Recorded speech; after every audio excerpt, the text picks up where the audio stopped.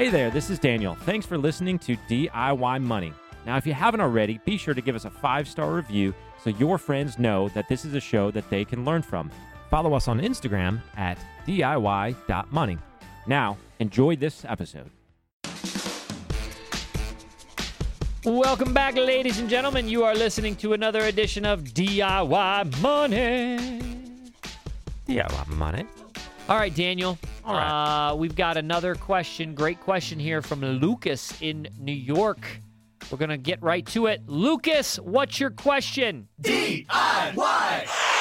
So my wife and I have worked on a budget. We're working on paying down some debt, and I want to start thinking about the next step, which for us would be getting some money invested. I'm pretty early on in a new career, so we don't have a ton right now, and it would be coming in, I guess, in small chunks. So any insight as to how to navigate that would be really helpful. Appreciate it. This is good. Yeah? This is good. That's good. I like this a lot because this is a psychology strategic question. So, what say you? So investing small chunks is easier now than it's ever been before. And the barrier to entry via commissions, fees, and so forth is essentially gone. And so if you are investing $10, $25, $100 a month, whatever that small amount is, whatever is small to you, you can do that.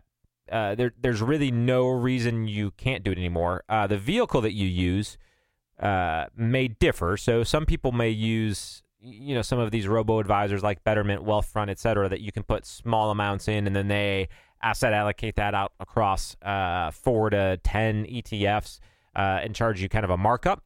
To some extent, as far as a sort of annual management fee. But you can do this through sort of a Schwab. Schwab's who we use for our investment advisory, so we mention them regularly. We don't make any money from them, but we're familiar with them, which is why we discuss them more commonly on the show than some of the other ones like Fidelity and TD Ameritrade, who is going to become Schwab, or E-Trade and some of the others. But for instance, looking at Schwab, you can now go on it for zero commission and buy one of their ETFs.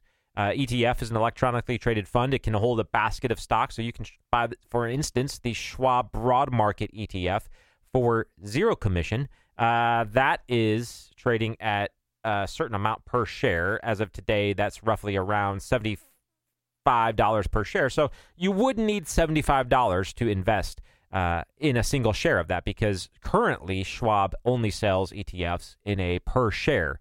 They don't sell fractional shares, so you couldn't buy half of a share of something like that. They're changing that. They are changing that. It all is on the horizon. I think next year is when they're slated to change that. So when that happens, it'll be much different. When that happens, effectively what's going to happen is an ETF will trade like a mutual fund, which is the other option that you have now if you want to invest via dollar amounts instead of share counts. So whereas SCHB, which is the Schwab Broad Market ETF, is trading at $75 a share, and you essentially have to have at least $75 to invest in that. SWTSX, give me a moment, is the Schwab Total Market, is essentially the same thing, the Schwab Total Market Mutual Fund. They have a similar management fee, which is fairly low. It's in the 0.06 range, 0.03 range, something of that nature. But the difference between a mutual fund and ETF is a mutual fund, your minimum investment in there, as far as these mutual funds, these ones at Schwab, is $1. So as long as you have $1 to invest in that, you can invest in that fund. Your subsequent investments can be anywhere from $1 up. So it makes it very easy, very low barrier to entry for you to open an account, basically broadly diversify across the entire stock market. Schwab also has similar funds, for instance, for bond market, target date, etc. And there's really no reason why you couldn't start doing $20 a month or $10 a month or $5 a month to get the momentum going, to start getting in the habit of sending money into an account, investing that money, watching it grow, watching the compounding happen. And I think what you'll see over time in a year, 2 years, 3 years is that's going to significantly start to add up and pay off. And it's going to be a lot easier for you to add more or increase that savings rate over time than it is to wait until you can, quote unquote, have enough every month to save. All right. Excellent. Let's talk back about some of the steps here, though. I want to go back to them. First and foremost, we've got to make sure you talked about you just now getting some margin. So bravo to you and working on the debt. I am not, if I remember your question correctly, I'm not a big fan of investing prior to knocking out debt. Now, there's multiple levels of debt, so let's go back through them. We have the ultimate crap debt, which is your credit cards, store cards, etc. They got to go, all right? They got, and I don't even care if you tell me, yeah, but Quinn, I consolidated. I got 0% from blah, blah, blah until blah, blah, blah. No, they're crap. Get rid of them, all right? Simple as that. So you can't, in my opinion, start investing until you get rid of some of this nonsense, all right? Now, you might be saying, nope, don't have any nonsense. All right, let's move on to the next level of nonsense, which would be auto and student loan. Now, you might say, but Quint, holy cow, we got, $50,000 in student loans and da-da-da. Well, okay, let's talk about that. If you are employed, as you say you are, and hopefully you have a company retirement plan, at minimum, I would suggest following through with the match. The match gives you the ability to take advantage of the free money that they are, quote, matching or giving you for participating. Now, if you don't have that, I think that you have to strike a balance between some sort of early retirement savings and aggressively paying off that bad debt. That's the auto and student loans. And I don't care.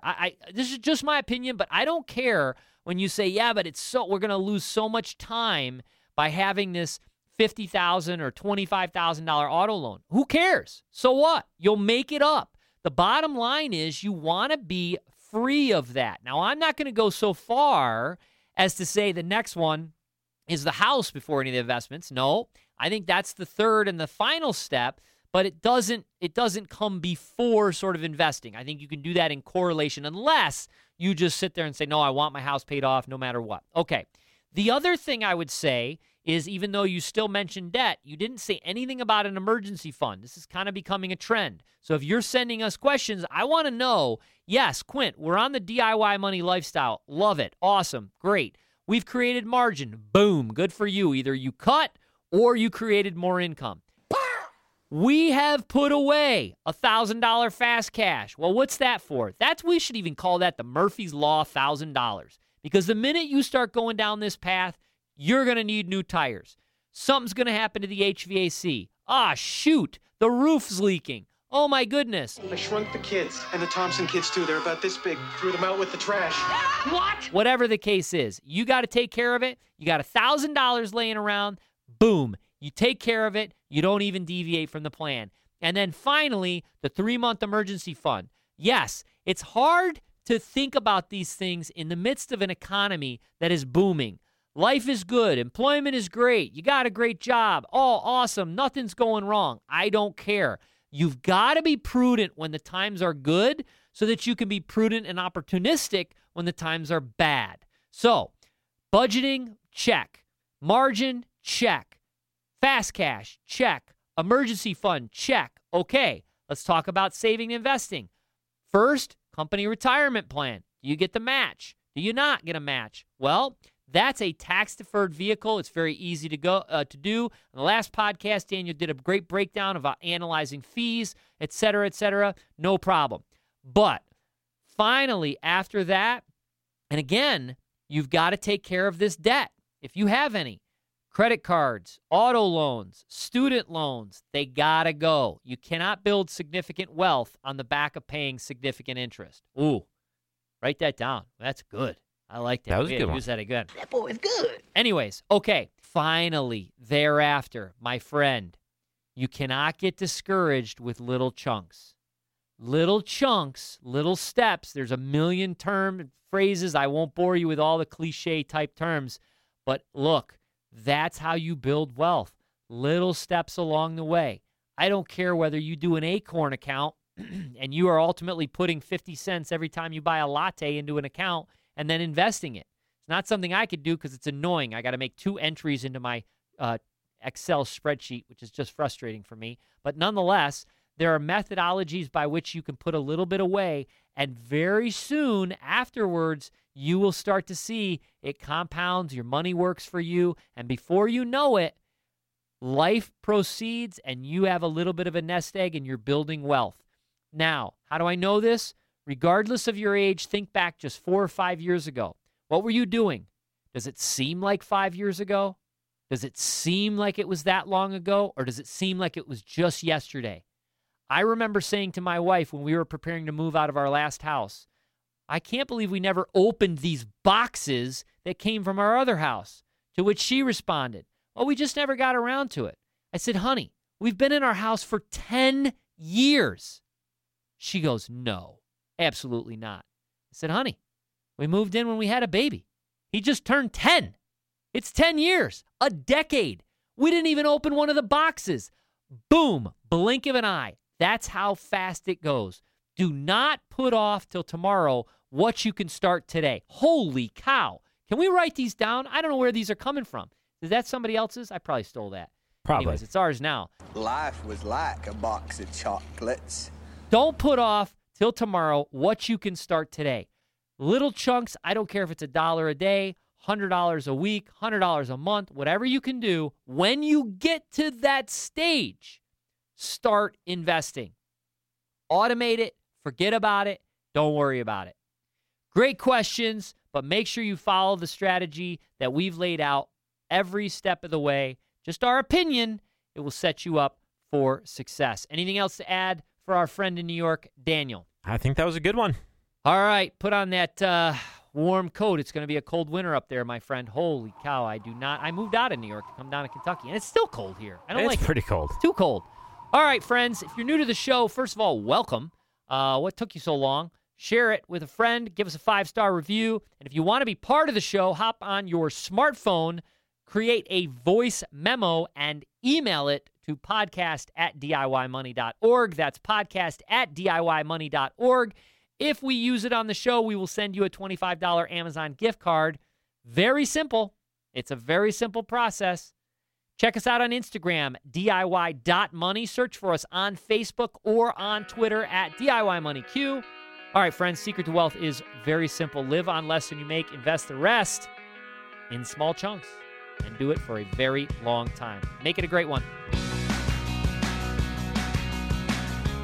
Thanks for listening to this episode of the show. If you want content delivered to you regularly, be sure to follow us on Instagram @DIY.money. And if you want your question aired on the show, be sure to send that to us, and you'll get a $25 Amazon gift card. This show is for entertainment and educational purposes only and is not intended as personal financial advice. Before making any financial decision, please do your homework and consult a financial advisor as needed.